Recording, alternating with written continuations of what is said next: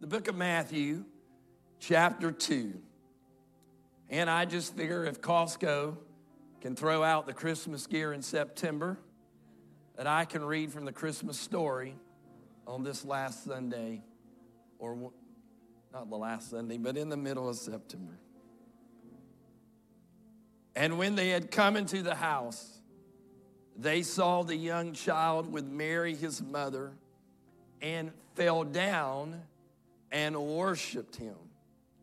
And when they had opened up their treasures, they presented gifts to him, gold, frankincense, and myrrh. And then being divinely warned in a dream that they should not return to Herod, they departed for their own country another way. Today, for just a little while, I want to preach about the order of worship.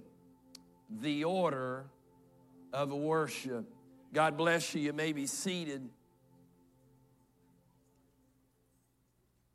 It is a beloved psalm. Make a joyful noise unto the Lord, all ye lands. Serve the Lord with gladness. Come before his presence with singing. Why?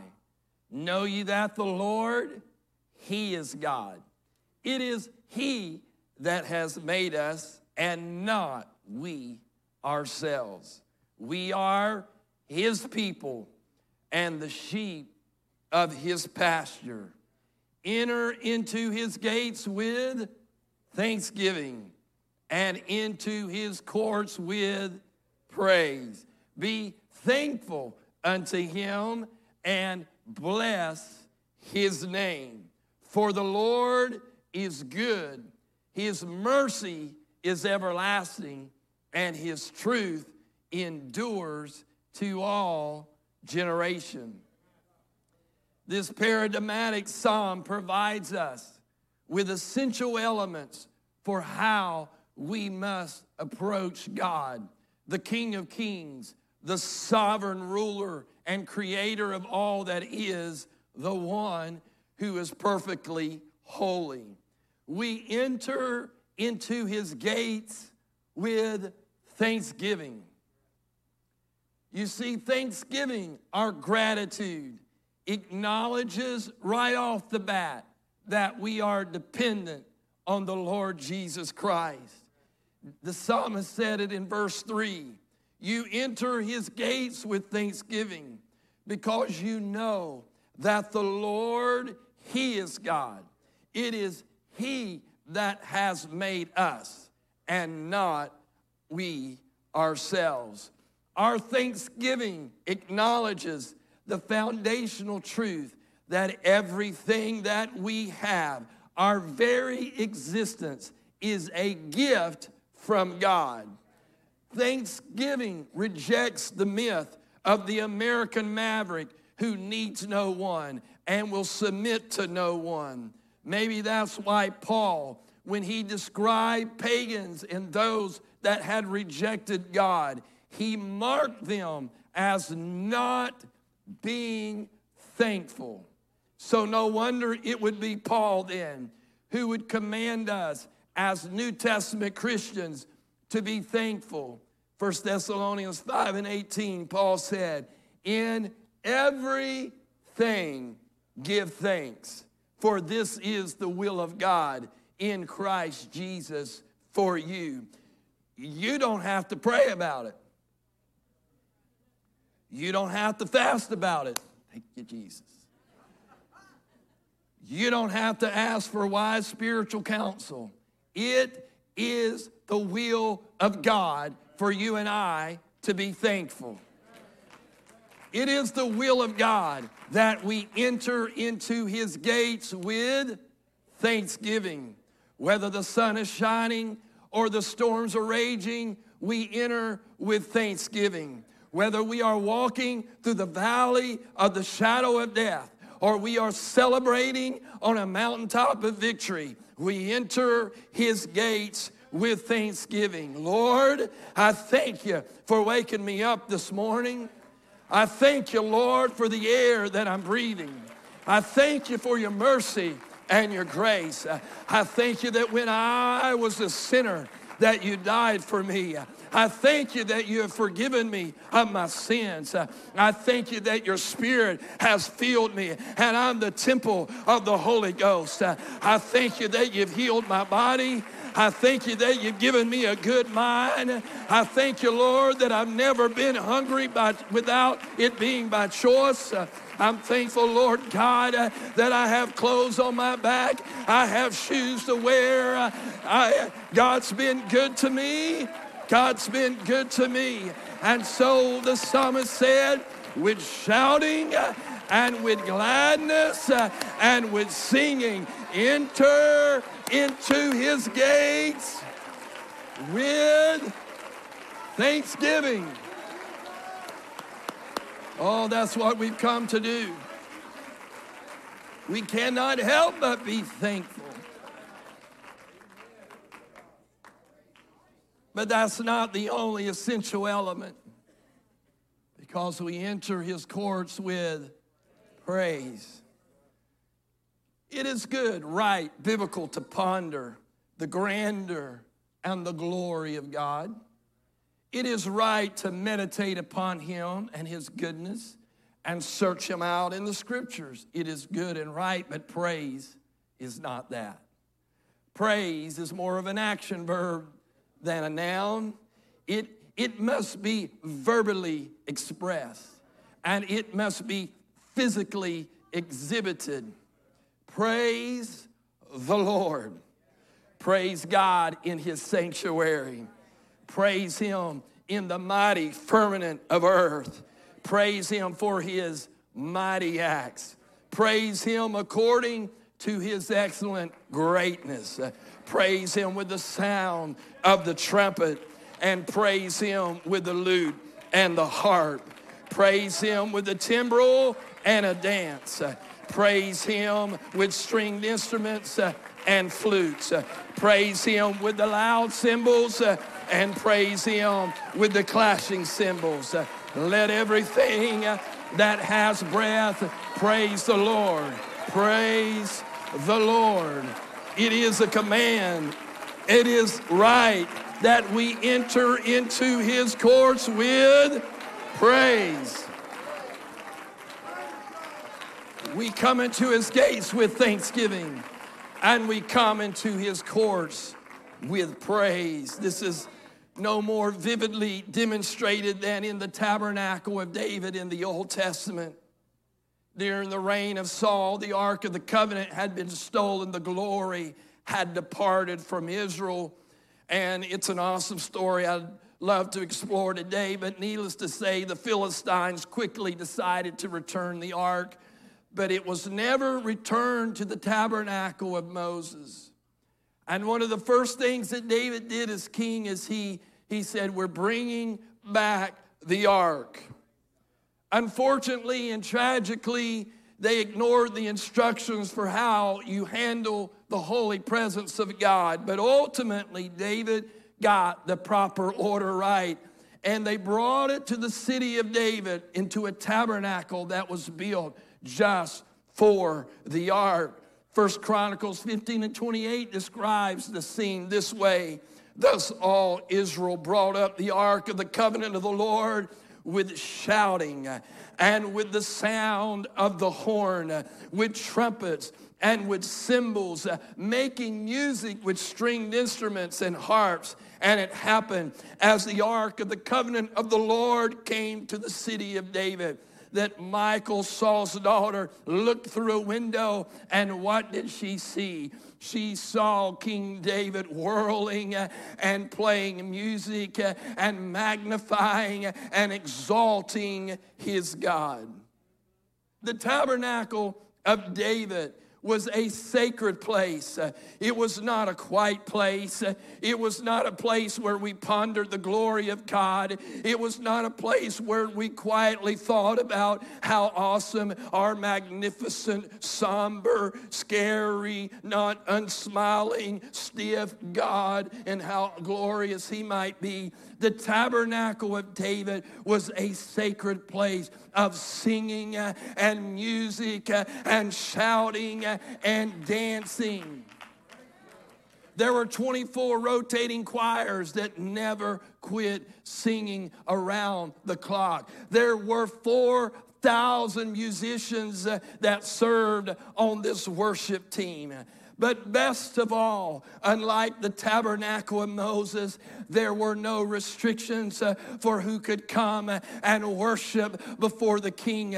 You could be a Gentile, you could be lame, you could be impure. It didn't really matter. In the tabernacle of David, you could enter into his gates with thanksgiving, and you could enter into his courts with praise, and you could glorify your God.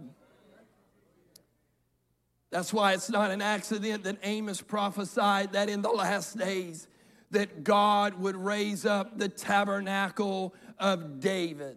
It's not an accident that James, the Apostle James, would declare in Acts 15 that we, the New Testament church, are in fact the very fulfillment of the tabernacle of David. So when we sing, and when we play instruments, and when we shout, and when we dance, and when we lift our hands, and when we clap our hands, and when we leap for joy, it is not merely Pentecostal tradition, it is not merely emotionalism, it is the biblical pattern for how you praise and honor and worship God.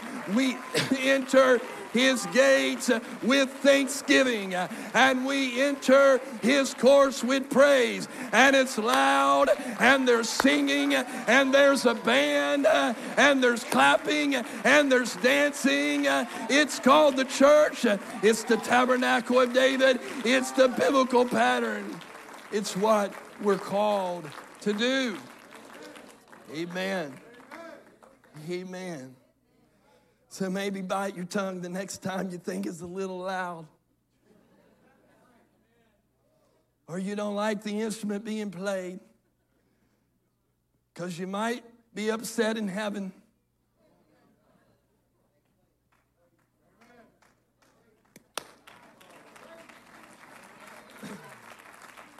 I'll stop chasing that rabbit.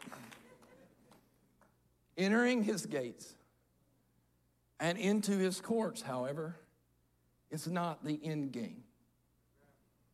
The end game is Jesus Christ.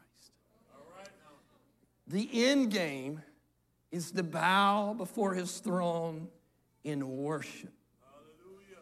The end game is to offer ourselves a living sacrifice for his glory and purpose and be transformed by him.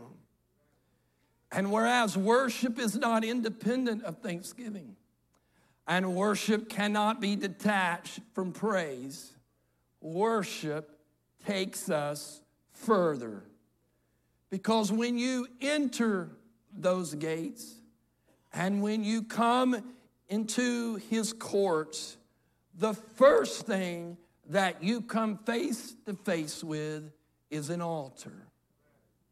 And only when you bend your knee in submission to his lordship and obedience to his word, and only when you offer yourself withholding nothing on the altar, only then can you come face to face with the King and worship him in spirit and in truth. There are no shortcuts to the throne. Thanksgiving and praise and worship. And there is no worship without surrender and without sacrifice. It does not exist. The order of worship is thanksgiving and praise and submission and sacrifice that brings us to the throne. The Bible is replete with examples of this true worship. Notice the first mention in the Bible of worship. First mention is something we ought to pay attention to.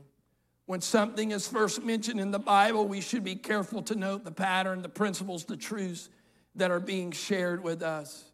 The first time we see worship in the Bible is not on the other side of the Red Sea when they are rejoicing and celebrating that God has brought them out of Egypt. The first time that we see worship is not in the tabernacle of David, the dedication of Solomon's temple, or the dedication of the second temple after the return from exile. The first time that we see worship is in Genesis 22. And the Bible says it came to pass that God tested Abraham and said, Abraham, he called him by name. And Abraham said, here I am. That God said, take now your son, your only son, Isaac, whom you love, and go to the land of Moriah, offer him there as a burnt offering. The only sacrifice that left nothing was left but the hide. And God said, you offer him on one of the mountains, and I'll tell you there. Notice the intensity, the sobering reality of God's command. Offer your son on the altar, your only son on the altar, whom you love dearly. What did Abraham do? Abraham, the Bible says, rose early in the morning, saddled those donkeys, gathered two of his servants, made sure there was some wood, got Isaac up out of bed. They arose and went to the place God had told him. 3 days, and Abraham sees the place. And in verse 5, Abraham said to his young men, stay here with the donkey. The lad and I will go yonder and worship, and we will come back to you. Abraham understood that God hated human sacrifice, but Abraham trusted the character of God, and he did not question God, but by faith he just obeyed. The writer of Hebrews says Abraham concluded that God was able to raise Isaac from the dead, and that's figuratively what would happen. Abraham took the wood, he took the fire, he took the knife, and he and Isaac climbed Mount Moriah. But on the way up, Isaac asked a very important question. Where's the lamb, the sacrifice? Abraham said, my son, God will provide himself the lamb for a burnt offering. And the two of them went together, and there's power in that prophetic word that Abraham spoke. Abraham built the altar as God said. He arranged the wood. He bound Isaac. Isaac laid on the altar. It was an altar of submission. It was an altar of sacrifice. It was, the Bible says, an altar of worship. And as Abraham raised the knife to do the unthinkable, the angel of the Lord urgently stopped him. The substitute ram was there caught in a thicket. And there at an altar of worship, God, for the first time, swore by himself that he would keep covenant with Abraham and fulfill his promises. And Abraham walked down Mount Moriah a different man, a true worshiper. That leads us to our text in the New Testament, the Christmas story. The first mention of worship in the New Testament is not some festival or feast of the Jews. It's not the day of Pentecost. It's not a gathering of the church in the book of Acts or something revealed through the epistles. The first mention of worship in the New Testament are the wise men from the east. Because when Jesus was born, they came to Jerusalem. And Matthew 2:2 says, where they said, where is he who has been born King of the Jews? We have seen a star in the east, and we have come to worship him. They were guided by a supernatural star. The wise men obediently followed that star, and they obediently came to worship this newborn king. You know the story.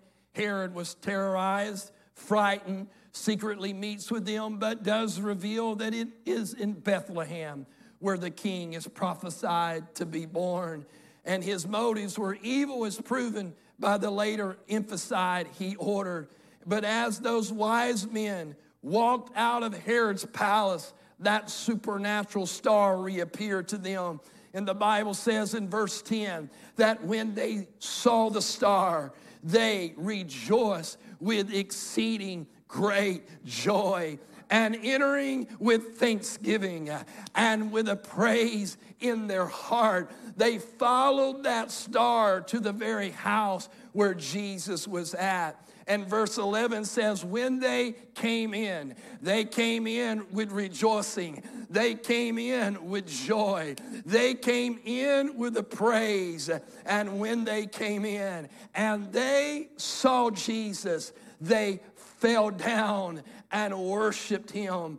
And they presented gifts to him of gold and frankincense and myrrh. And then, divinely warned of God in a dream, they left a different way than they had come.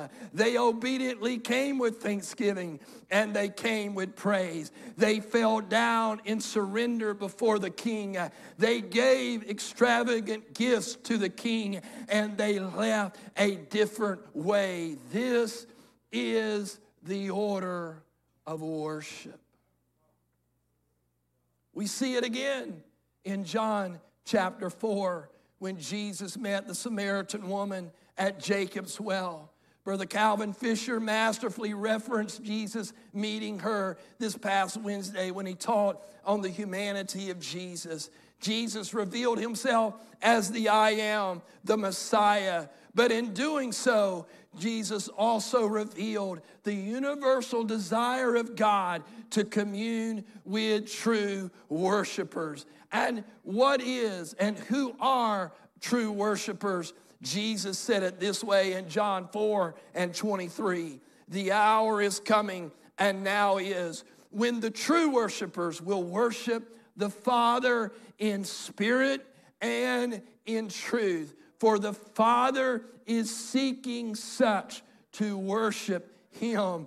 God is spirit, and those who worship him must worship him in spirit and truth. This is the order of worship, spirit and truth, thanksgiving and praise and sacrifice and submission. It is the order of worship.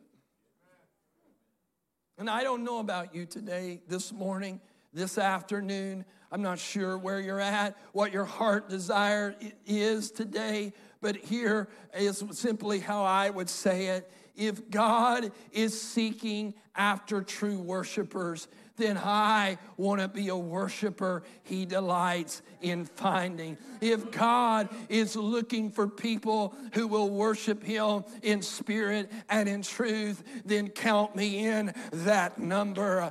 I want to enter with thanksgiving, and I want to enter his courts with praise, but I want to bow my knee at an altar of surrender, and I want to lay myself as a living sacrifice, and I want to be sure that when Jesus comes looking for true worshipers, I want to be a true worshiper.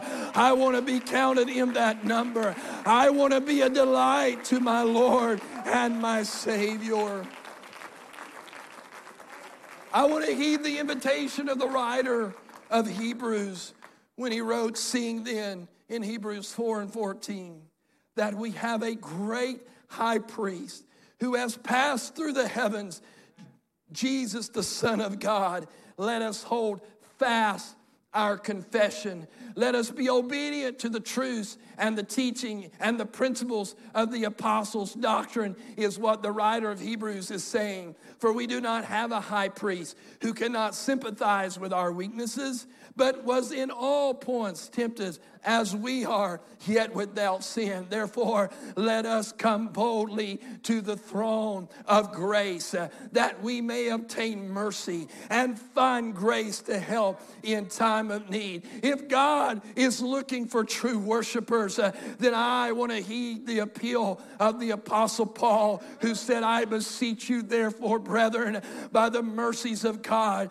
that you present your bodies a living sacrifice, holy and acceptable to God, which is your reasonable service. And do not be conformed to this world, but be transformed by the renewing of your mind, that you may prove what is that good and acceptable and perfect will of God. This is the order of worship, that we hold fast to our confession and that we offer ourselves as a living sacrifice. And I don't know about you, but I want to be a true worshiper. And here's what I know. Here's what I know about true worship. You'll always leave a different way. You'll always leave with a new identity. You'll leave the throne room complete and made whole in Him alone. You see, when we bow our knee in true worship, we leave His presence with a keen sense of purpose, belonging, meaning, and mission. When we bow before Him in true worship, we are authorized with the power of His name to fulfill our purpose. When we bow our knee in worship, we are comforted by a peace that passes human understanding. When we engage in true worship, we leave confident that He will provide all that we will ever need. When we leave that place of sacrifice and submission, we can know that God will protect us, that we are indestructible until God accomplishes His will and calls us home. In between that, nothing can stop us. All right. And some glad morning, every true worshiper will be forever changed from mortality into immortality, and we will leave earth different than we came. As the Apostle John would say, beloved, now are we the children of God, and it has not yet been revealed what we shall be. But we know that when He is revealed, we shall be like Him, for we shall see Him as He is. I want to be a true worshiper. I want to see Him face to face.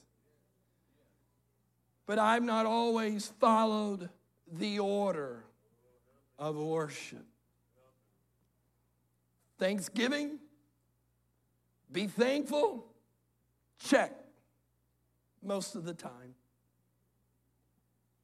You have to be a mindless moron to be ungrateful to God. You have to be a pagan reprobate, as Paul would say, to not be thankful. Check.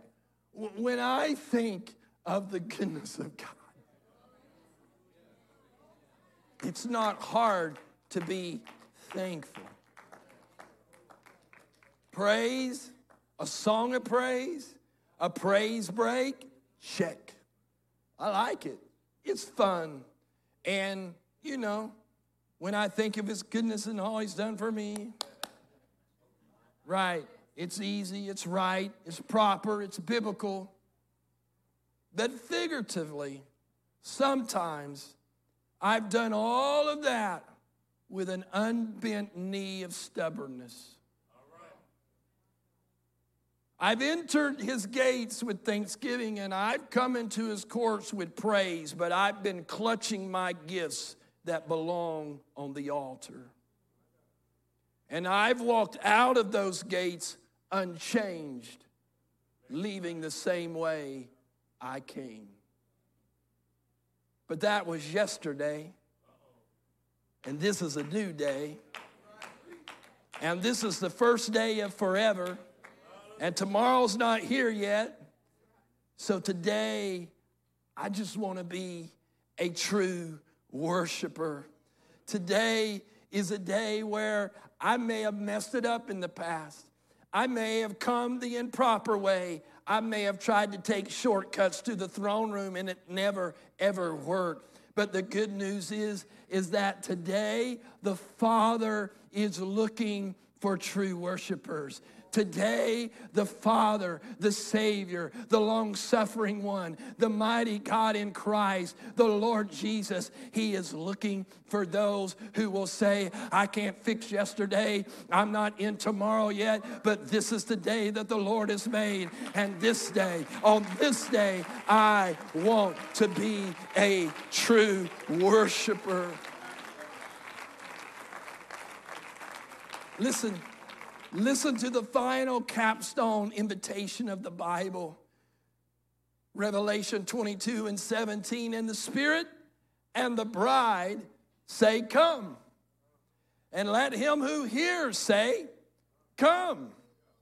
And let him who thirsts, come. Whoever desires, let him take of the water of life freely. My brothers and sisters, the St. John, who wrote about Jesus meeting the woman at the well in John 4, he's the one recording this in Revelation 22. It's the same water of life that Jesus promised to those who will worship him in spirit and in truth. And so as the psalmist would say in Psalms 95, so I say, oh come, let us sing to the Lord. Let us shout joyfully to the rock of our salvation. Let us come before his presence with thanksgiving, and let us shout joyfully to him with psalms. For the Lord is a great God and a great King above all gods. Oh, come, verse 6 would say, and let us worship and bow down. Oh, come, for he is our God, and we are the people of his pasture and the sheep of his hand. Today, if you hear his voice, do not harden your heart. Just come. Just as you are. Just come. So you feel ashamed of your sins? Come on anyway. The first step is always repentance at an altar. You can surrender your life to the Lord Jesus Christ. You can then take on his name in water baptism and have your sins washed away. And as you begin to worship him in spirit and in truth, he will baptize you with the gift of the Holy Spirit. And you'll never have to wonder if it happened, because you will speak in a language that you've never learned. So it doesn't matter how ugly your past may be. It doesn't matter how many times you've walked out with an unbent knee of stubbornness. It doesn't matter how often you've snatched yourself off the altar. Here's the good news. The Father is seeking true worshipers today. It is the day of salvation. And so all of Scripture says, come, come, come, come. To the spiritual maverick, afraid to acknowledge you're dependent on God, just come today. To the one with the unbent knee of rebellion and stiff-neckedness, refusing to submit to spiritual authority, come. To the one clutching gifts that belongs on an altar, things God's called you to do and you've taken them back, just come. Just come. Come to the altar. Come to worship. Follow the order of worship. If you're able, please stand. Today, let it be said about you, as it is in heaven, so let it be in me. In Revelation 4:10, we see what heaven is like. The 24 elders representing God's people of all time, what do? They fall down before him who sits on the throne. and they worship him who lives forever and ever. And they cast their crowns as gifts on the altar. And they say, you are worthy, O Lord, to receive glory and honor and power. For you created all things, and by your will they exist and were created. You're worthy. You're worthy. Today, the invitation to all of us is come. Come just as you are, but come according to the order of worship. Come with thanksgiving. Come with praise. Come bend your knee at an altar. Surrender to his lordship and come offering yourself as a living sacrifice to worship him in spirit and in truth.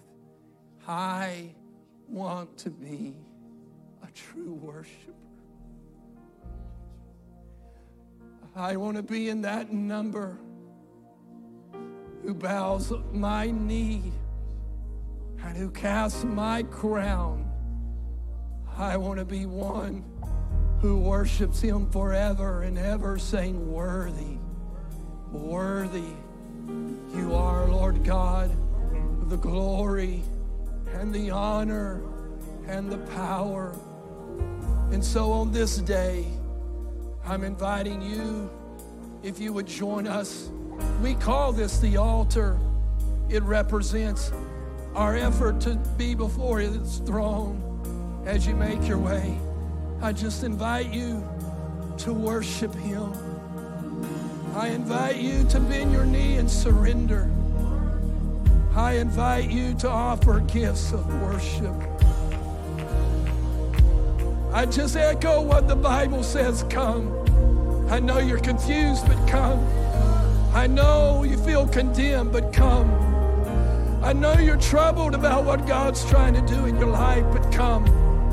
I know you're wondering why God would ask you to do what he's asking you to do, but come. Come to an altar. Come worship. Come worship. Come worship. All across this house, I wonder if you would lock in for a few moments and worship. I wonder if you would join in with a fellow worshiper.